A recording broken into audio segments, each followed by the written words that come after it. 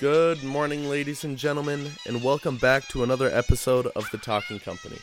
On this episode, Jalen and I had the pleasure of interviewing a 1994 Johnny graduate who found his way back to St. John's and has been teaching finance over the past 10 years. This individual has been around the world and back.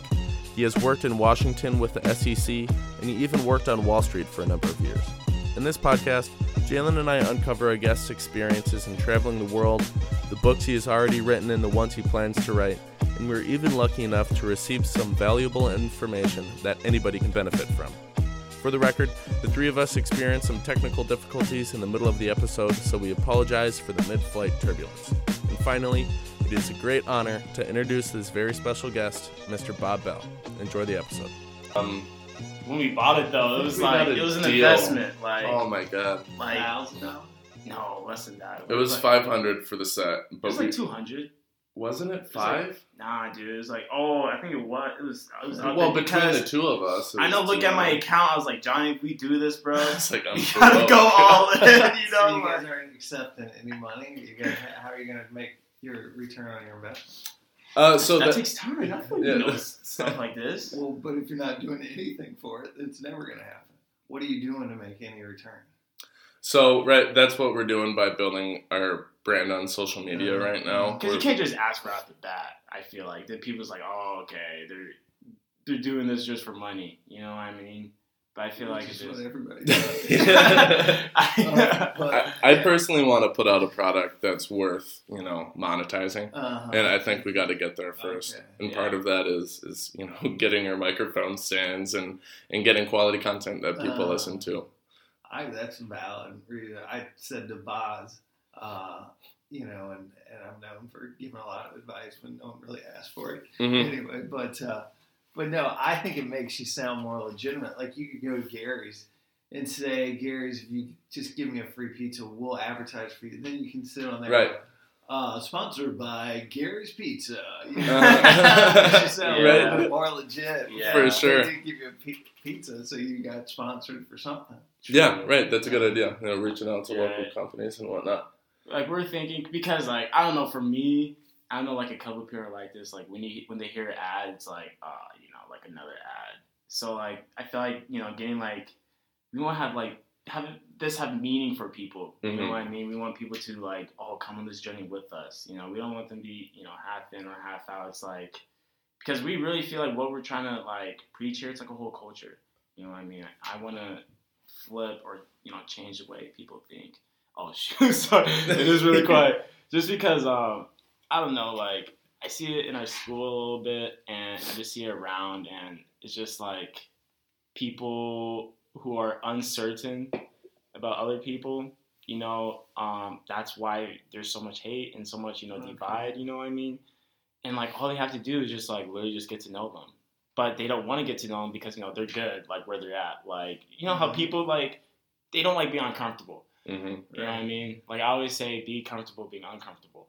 Just because that's how you grow as a person. Right. You know what I mean? So by doing this, I feel like, and like, dude, Charlie, do you know Charlie Tuco? Yeah, I had cancer.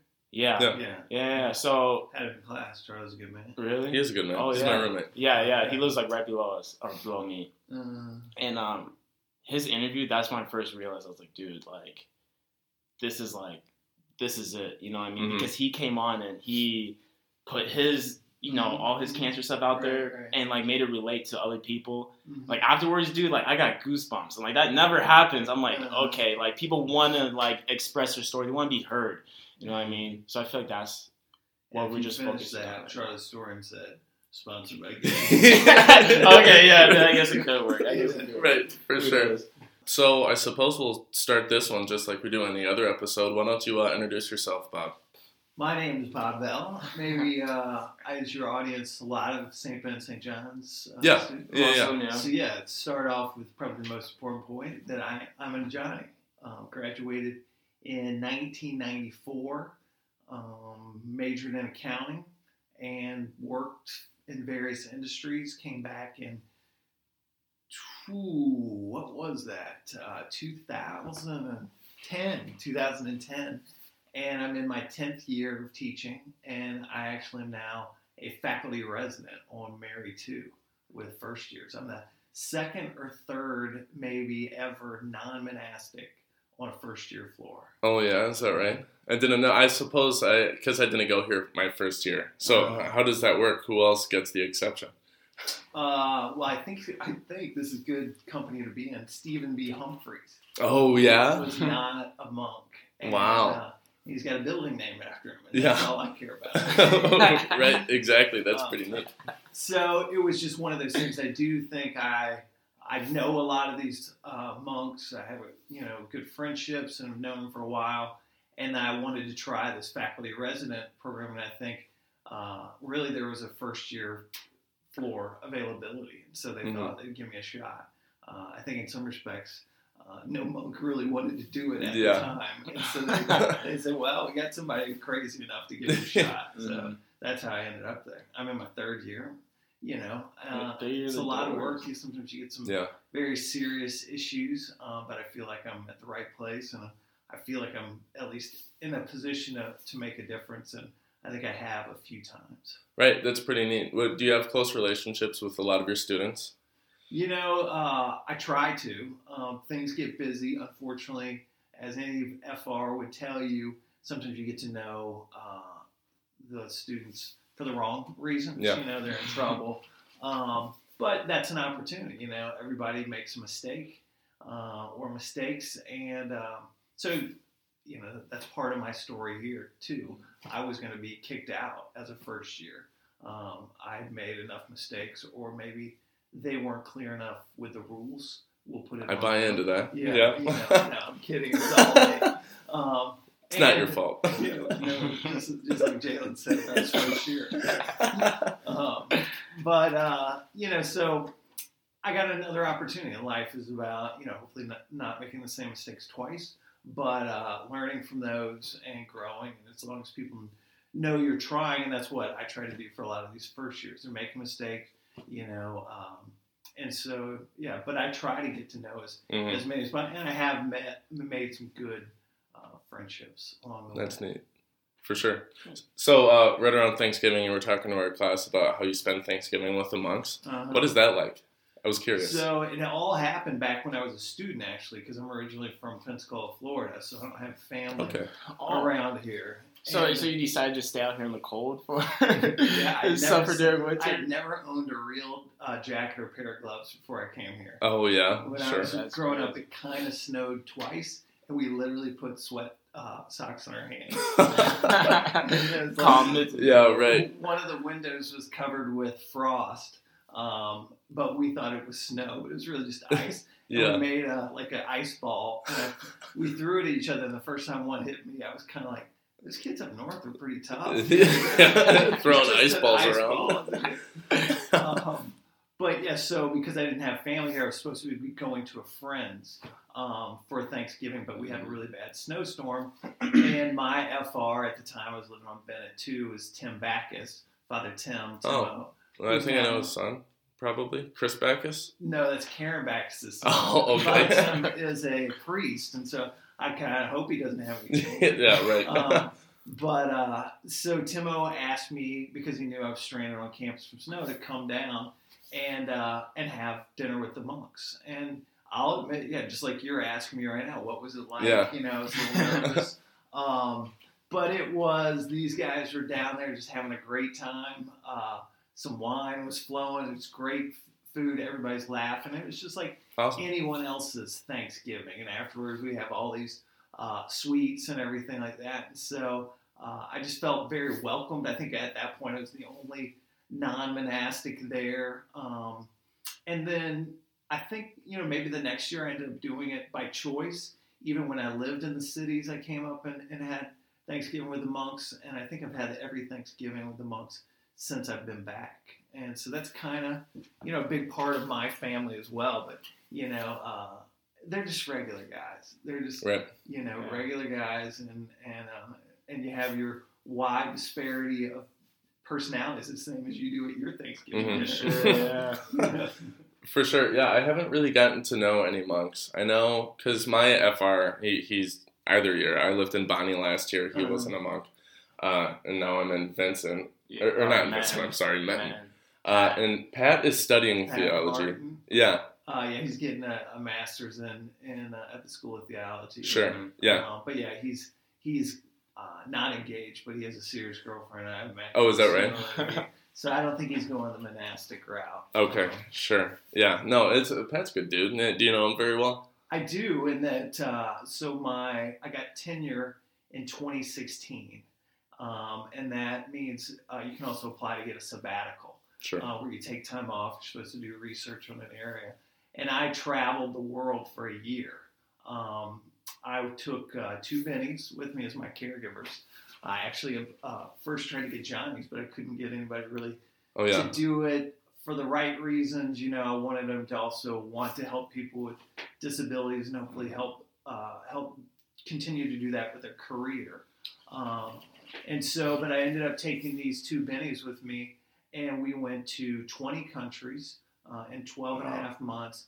And we stayed in Benedictine monasteries in 14 different countries. And, That's crazy. And so I got to know Pat when we were in Hunga in Tanzania. That's where he was in the BBC, the Benedictine Volunteer Corps. Okay. And he spent a year in Hunga. Oh, yeah, he did. He's talking about that. So you met Pat In Hunga. not knowing. I maybe had met him at a dinner or something, but no, I didn't know him. And he graduated the same. So I took two bennies who had just graduated. Piper Murray and Hannah Gerbata. And so they knew Pat from graduating with him. Mm-hmm. But yeah, Hunga is actually the same monastery, if you know Father Nick Clusby and then Father Luke Roby. If you ever go to the student mass, Father Nick is the one who does the student mass. Okay. But they both did their BVCs in Hunga, and that's where they felt like they got their calling to become priests. And probably secretly they hoped that would work out for Pat as well. Yeah. And you never know. Pat said if he's still single at 40 or something, he would become a monk. Sure. But Gotcha. yes, that's where I got to know Pat in Hunga. That's super neat. That's small world, really. What was he doing out there? The Benedictine Volunteer Corps is an opportunity for Johnnies who want to volunteer. There is one domestic site where they go to Newark, New Jersey. Okay. But otherwise, it's international, and it's an opportunity for them to be of service and then also witness a monastic community, be a part of it, and that's what we kind of did ourselves at those 14 different countries. I hope to write a book about it. I've written about half the book, and then life gets you busy, but it's an opportunity I hope to realize, we all hear about Benedictine hospitality. That's in the Rule of St. Benedict, chapter 53. And it says to treat all visitors like Christ. So this is part of, who they are when they become Benedictines. And it's part of who we are as Johnnies and Bennies.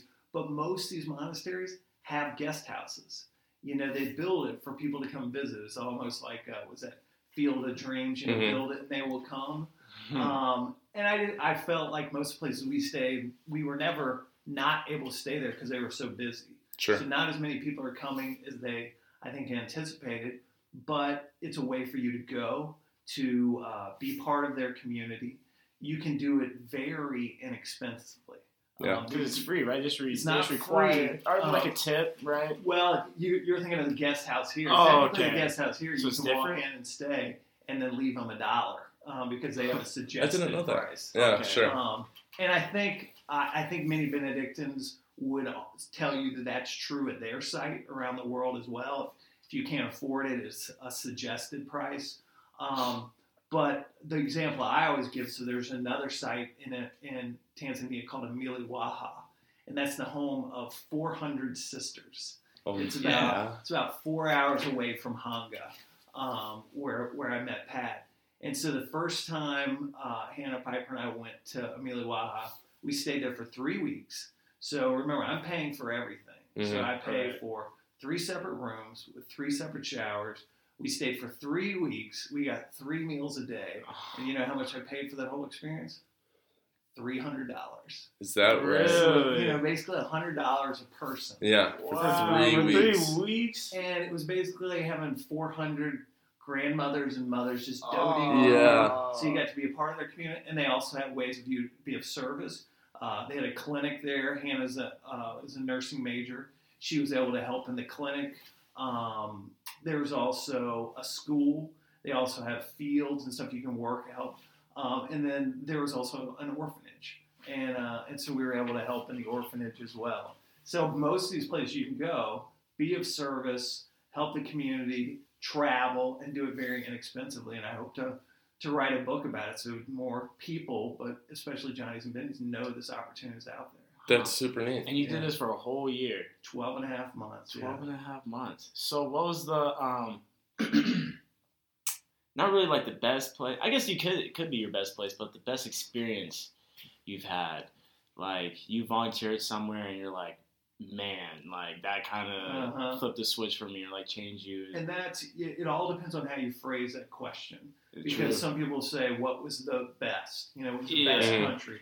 But the way you phrased it was the best volunteer experience. Yeah. And so for that one, I would say going to Nairobi, Nairobi, Kenya. Mm-hmm. It is, we stayed in a monastery where I think some of the Square One people have stayed before. We go. That's where they're focusing.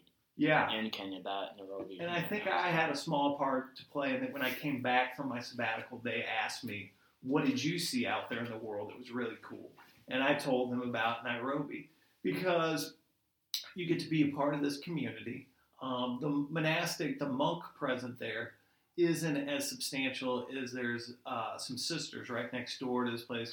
They're amazing. But you're also a walking distance away from, I think, the largest, not one of the largest slums in the world. It's called Mathare. Yeah. And it is so dramatic, and there's so much need there. A typical Western or American philosophy is, I'm going to go there and I'm going to help so much. And it's like, right. Post pictures on Instagram. Yeah, I'm such a great person.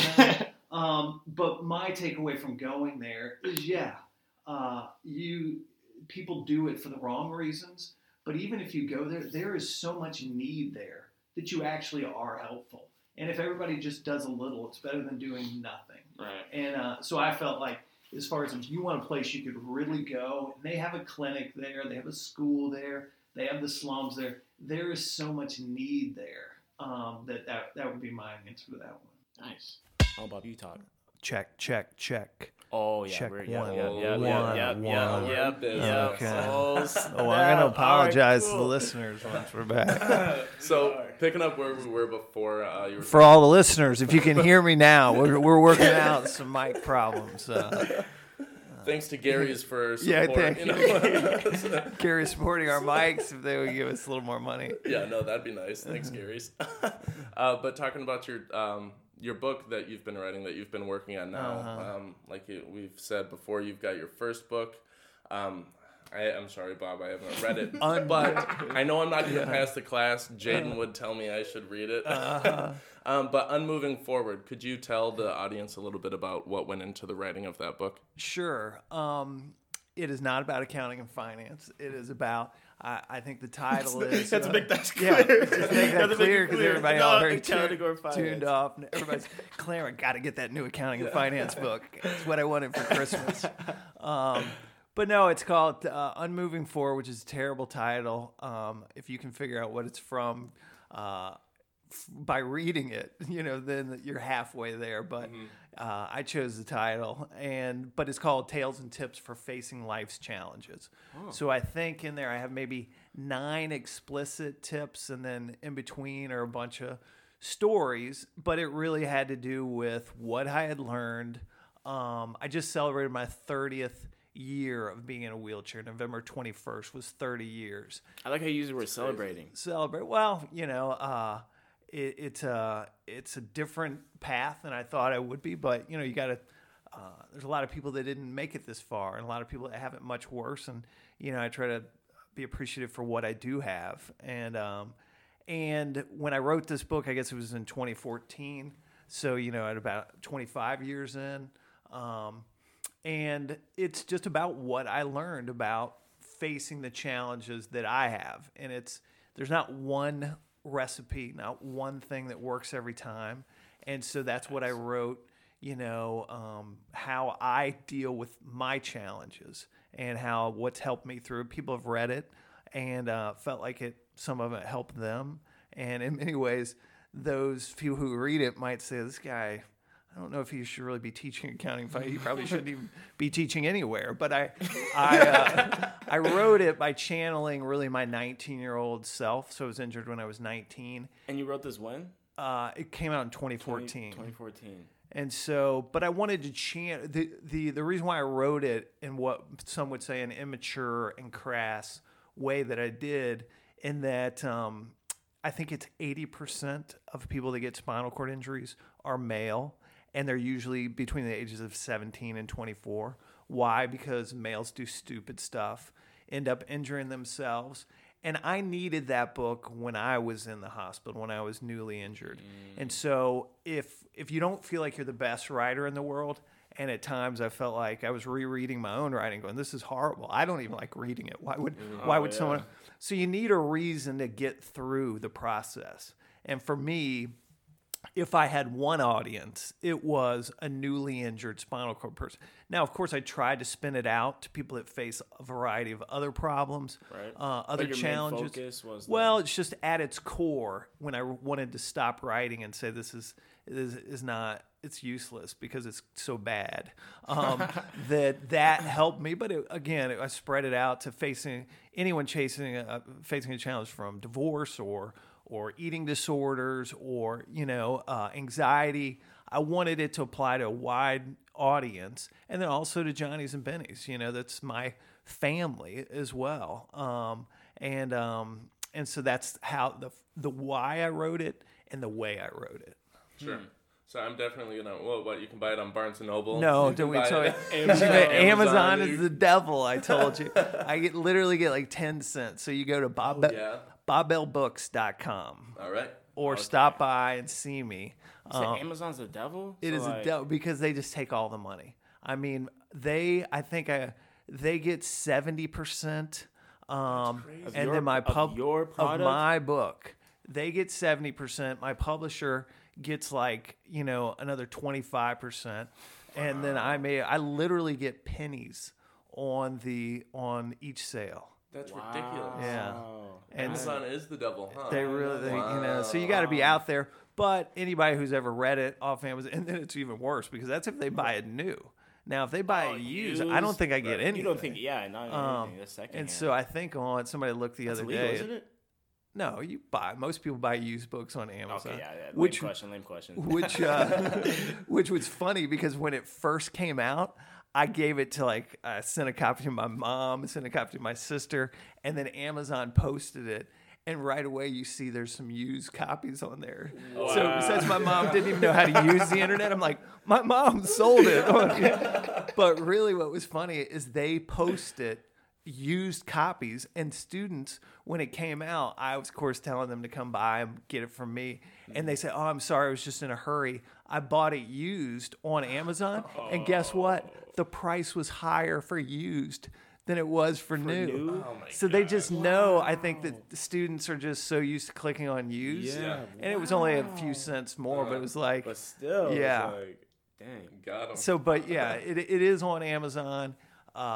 But I have my own website, but I still have tons of books. Of course, everybody thinks their book is going to just blow up. And, but I'm pleased that I wrote it. I didn't spend as much time editing it, maybe as I should. My publisher was going through some restructuring, we'll say, at the time. And so, but the number of people that have told me that they found it beneficial, I'm thrilled it got done, and I'm moving on to this next book about this sabbatical. Mm-hmm. And then this summer, I actually hope to travel in West Africa and then write a book on that. So I need to get this first book done, and then and this next one will be like a little follow-up again of ways to travel.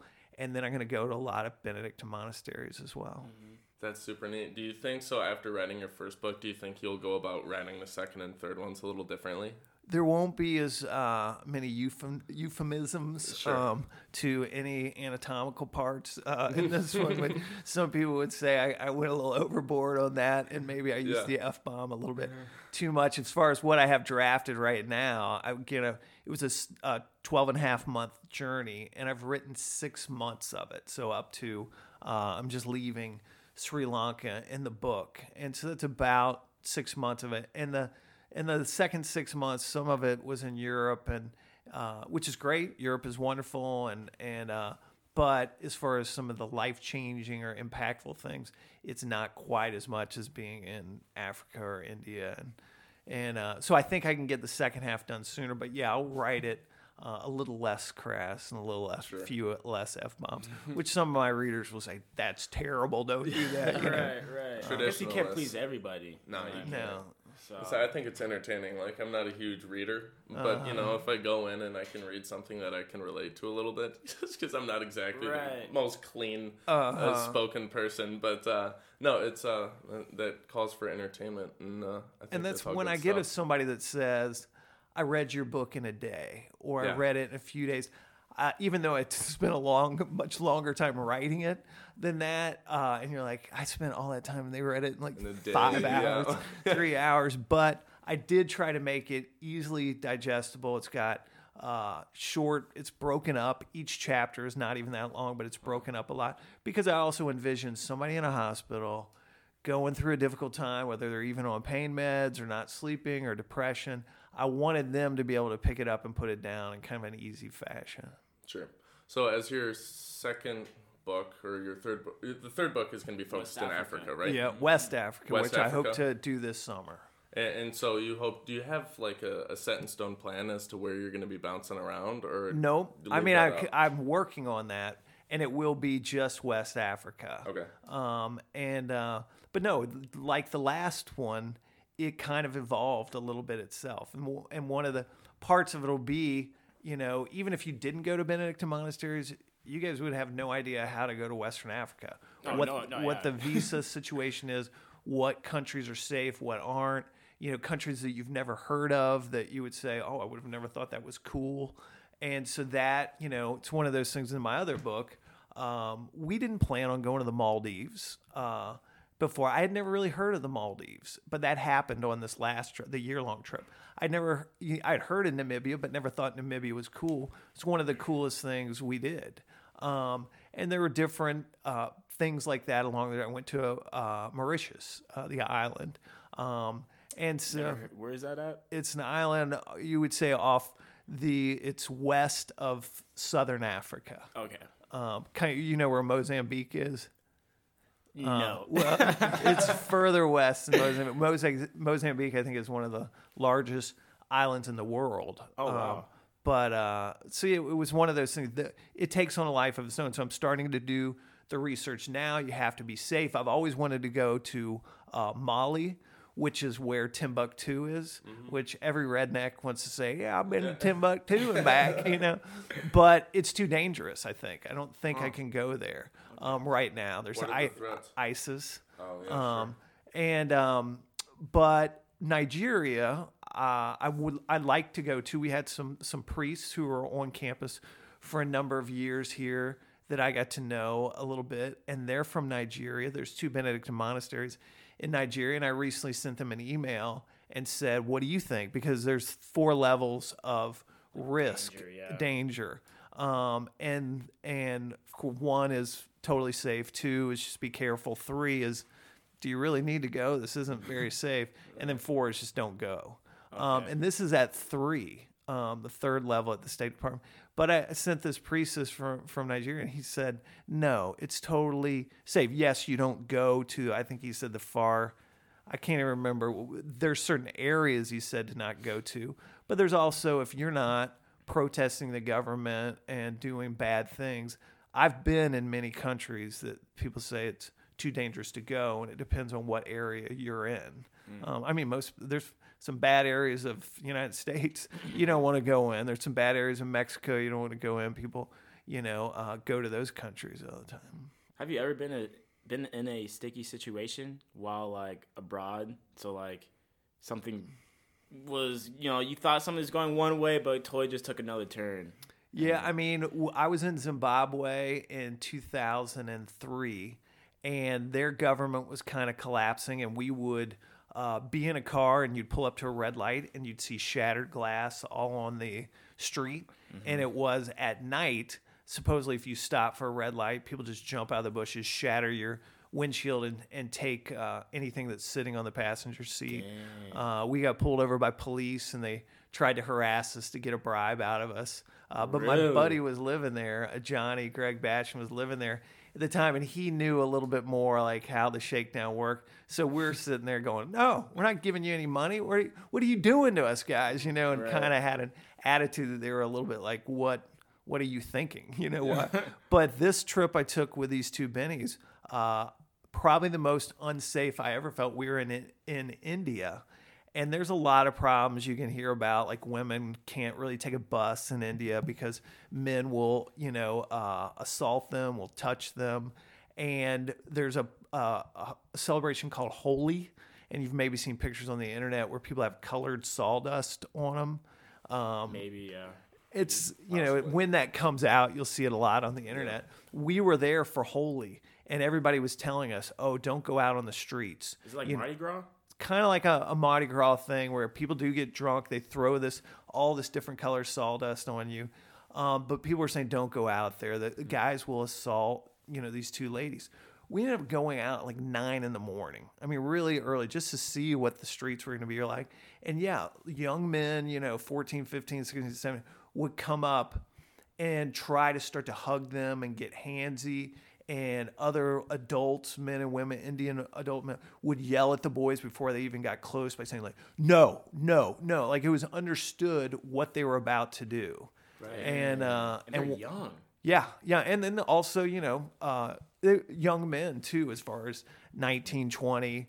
And then one time we went to the beach, and guys were coming up to them, act like, can I kiss you on the cheek? Can I take your picture? And just swarming them to where we did leave. I wanted to get off the beach. I wanted to get out of there. It's probably the only time of the whole trip that I just felt unsafe. Like, this could go, like, gang mentality. It was out of control. And I'm like, we're leaving right now. India does have a legit problem with that. Sure. That's pretty horrible. I mean, I don't know if if that would never happen here. People are drunk. To that extent, like where it's understood, like you were saying. How it is cultural that people know this is going on. And that said, we had a wonderful time in India. Met so many wonderful people, and one of the coolest countries. Some people just say, "Give me the coolest thing you saw on the trip." And there's this a city called Varanasi. And it is the most foreign place I've ever been in my life. How so? There's no rules with the traffic. Cars going every which way. People everywhere. Cows in the streets. Music, sounds. Just complete mayhem. It's kind of like in the movies. How like you see like a mob. Movies times just a random 10. car just like driving through everyone. A car just going down the wrong way on the interstate, right next to a fruit basket going right. Somebody pedaling with 15 things carrying on their head. And then there's this what they call the ghats, where if you've maybe seen the stairs go down into a river. It's a very classic picture of India. And so Varanasi is the religious capital, I think, of all of India. And so they think the Ganges River is kind of spiritual and it's a religious experience to go there. So people go there to bathe in it. Also, there's little kids that are there doing swimming lessons. And then right up the river, literally like 50 yards, 100 yards, they do 24-hour-a-day cremations where there's big fires going, big bonfires. They have people wrapped in gauze, and they literally 1, 2, 3 swing the person right up on the fire, burn them down to their pelvis and their spine. Then a religious person comes up, grabs that off the top of the fire, walks down the water, throws it in the water right there in front of you. The skeleton? The bones from the hips and the spine. And that's if you don't die. I think if you die under the age of 10 or you die from a snake bite or from leprosy or these other things, then they don't cremate you. They just float you down the river. And we didn't see anybody floating down the river, but supposedly it's not uncommon to see that at all. Wow. And again, this is all 100 yards away from little kids doing swimming lessons. Right. I mean, I have a dream or I'd love to do a documentary where we take like a Johnny or a Benny who's never left the country, like they're from, Stearns County or something like that, and then we put them on a plane and then we have them arrive in Varanasi. And then, you know, we all are covered in plastic because sooner or later their head is just going to explode. You know, it's going to go everywhere. Like, oh, but it'll be amazing to see. For sure, that would be super fun. So that's, you know, honestly, here's another part of what we do here at the Talking Company is we're trying to expand it past Collegeville. You know, it's we feel like a lot of people can be in a bubble at times, and I'm guilty of it too. We live up here and feel trapped a little bit, but you know, getting stories from outside, from beyond to, you know, shed a little light on the rest of the world is kind of what we enjoy doing, and we're learning a lot doing it too. So it's been neat. Very cool. Thank you so much for having me. No, absolutely. You know, I do have one more question for you. I want to get into a little bit about your time in Washington and the SEC. What was that experience like for you? It was awesome. You know, so when I graduated, I worked in public accounting for 4 years. I was doing tax. Decided I didn't like doing tax returns, but I liked the research side of it, the writing side. So I went to law school at the University of Minnesota. And when I got done with that, I did want to do some public service. I had worked in this big firm where you had to bill every 6 minutes of your time. So I was looking for a way I could do public service. And the SEC came on my radar. And I thought, yeah, I'm working for the government. You know, it's not the Peace Corps or anything like that, but you're still taking, you know, I could have made a lot more money going to a firm, but I went to public service, government, moved to Washington. Quality of life was amazing compared to public accounting. I mean, there are government workers that work 14-hour days, and they could easily make $1 million on the outside, but they're just great public servants. But there's a lot of truth to it's good enough for government work too. You know, people working 8-hour days or their 8-hour days, but they're taking a long lunch. And, you know, I enjoyed it for a while until, even though I think I'm a pretty disciplined guy, I lost my discipline to maybe, it didn't matter if I did an amazing job or a terrible job. It kind of got processed the same. And I did really like Washington. It's a cool city, and, you know, it's accessible with being in a wheelchair and the metro, but also working at the SEC, eventually you hear all your colleagues going to work on Wall Street. So you kind of got this little golden ticket in your pocket, and you're like, well, maybe I should cash this in and go to, and I'd always wanted to go to New York. And so that's why I ended up leaving the SEC. You know, to bring it full circle, when I graduated from St. Ben to St. John, I didn't know what I wanted to do. But when I was in my second year of law school, I did realize I actually drove out to Washington, D.C. to work on Capitol Hill for the summer. I worked for Senator Bob Graham from Florida. And on that drive out there, I realized I wanted to return to St. Ben's and St. John's and work. That was my goal. And even when I graduated from law school, my mom asked her to give me a St. John's class ring. Could have gotten one from the U of M. I could have gotten whatever I asked her to give me. And at my party, my graduation party, I told everybody at the party, here's the deal. I'm going to move to Washington, which I had been to. I'm going to move to New York City. I'm going to work on Wall Street. I've never been to New York City. And then I'm going to return to St. Ben's and St. John's and teach within 10 years. I called it my 10-year plan. And I did go to New York. I did do the Wall Street deal, and I made it back here within 9 years. That's super crazy. Yeah. I didn't know that was in the plan the whole time. In the plan, documented cool. With my friends. They know I said it. Yeah, for sure. And do you have any regrets from anything that you've done work-wise? No, I mean, it's a good question, but, you know, maybe I stayed too long in public accounting. You know, I tried to leave, should have left maybe earlier if I knew, you know, but I was trying to get into law school. Each experience for me was, and it's good for people your age to think about, you think you know what you're going to do, but you don't until you try it. So I thought I was going to enjoy public accounting. In my first year, I was like, I'm going to be a partner. And then after a while, I realized this is not fulfilling for me. So I go to law school. Then I go to the SEC. When I got to the SEC, I was like, forget the 10-year plan. I love Washington, D.C. I love working for the government. I feel like I'm doing some good, not killing myself working so hard. After about 2 years, I was like, no, this isn't, you know, fulfilling to me. And then the same deal in New York.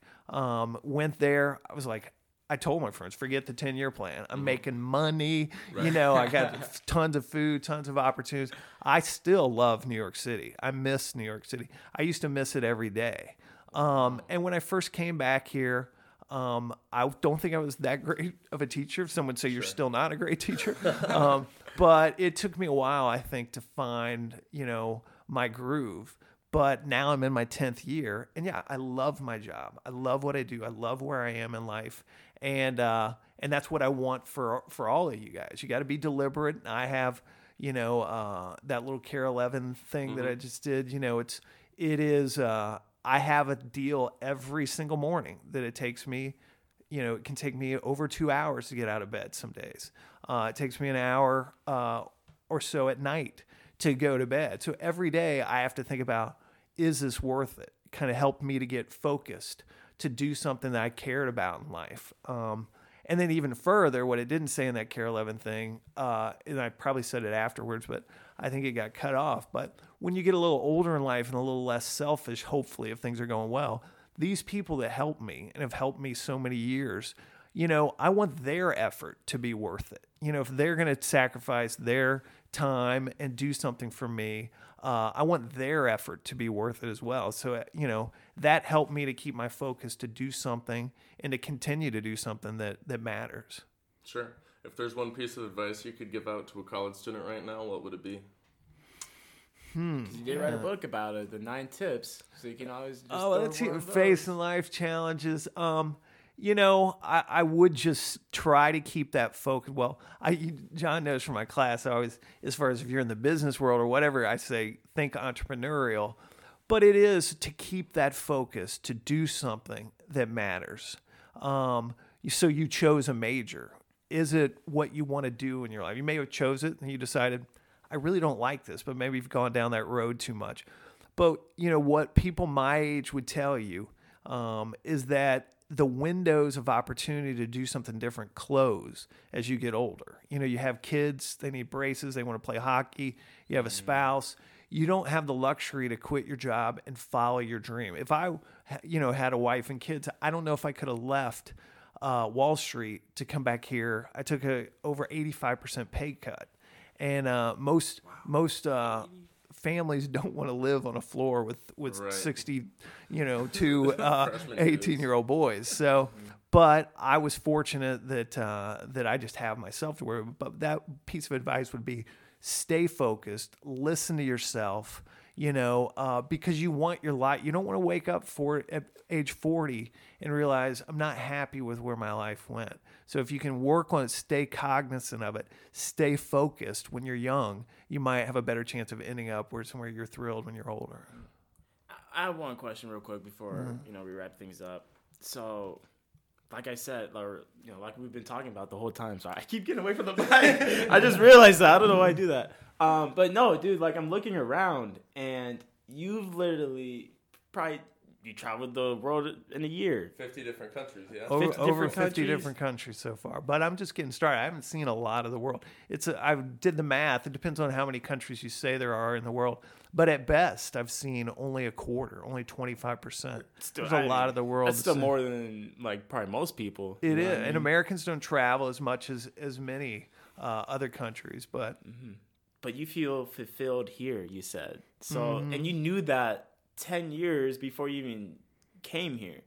So I thought I did. You thought you did. Yeah, it still took a risk. And then you tested it, and then you're like... And I was worried. that first year, it was like, this isn't going so well. And I miss New York so much. But what I can say at 10 years is, I at least I was right about that. But, it is one of those things. I thought it was right that I was going to be a partner in one of these firms. I thought it was right that I was going to be... stay in Washington, D.C. and have a great quality of life. But yeah, it is one of those things you have to think about it, try it, and then also be okay with saying, nope, I was wrong about that. That was a mistake. But yeah, this place makes me happy. So why St. John's? Yeah. Out of any place. It's a great, that's why I went on this sabbatical and traveled to all these places and stayed in Benedict monasteries. I'm asking that same question. What is it I love about this place so much? What is it about this Benedictine ethos, that is so special that we all talk about? And if I ask you to name, 10 Benedictine values without looking at that plaque on the wall, right. You could probably name 3. or 5, Probably, and you don't and you don't know where they came from in this rule of Saint Benedict. So that question of why do I love this place so much, I'm still asking myself. I hope to have this book about Benedictine values and Benedictine travel and to help us all understand a little bit more what this means as I'm still discovering it myself. But, I can't say specifically what it is I love about, St. Ben's and St. John's so much. I just know I do, and I'm still trying to figure it out. It's a special, special place. There you go. There you have it. Thank you so much for coming on the show, Bob. Thank you. Thank you, Gary's Pizza. Thank you. Shout out Gary Pizza. Bye-bye.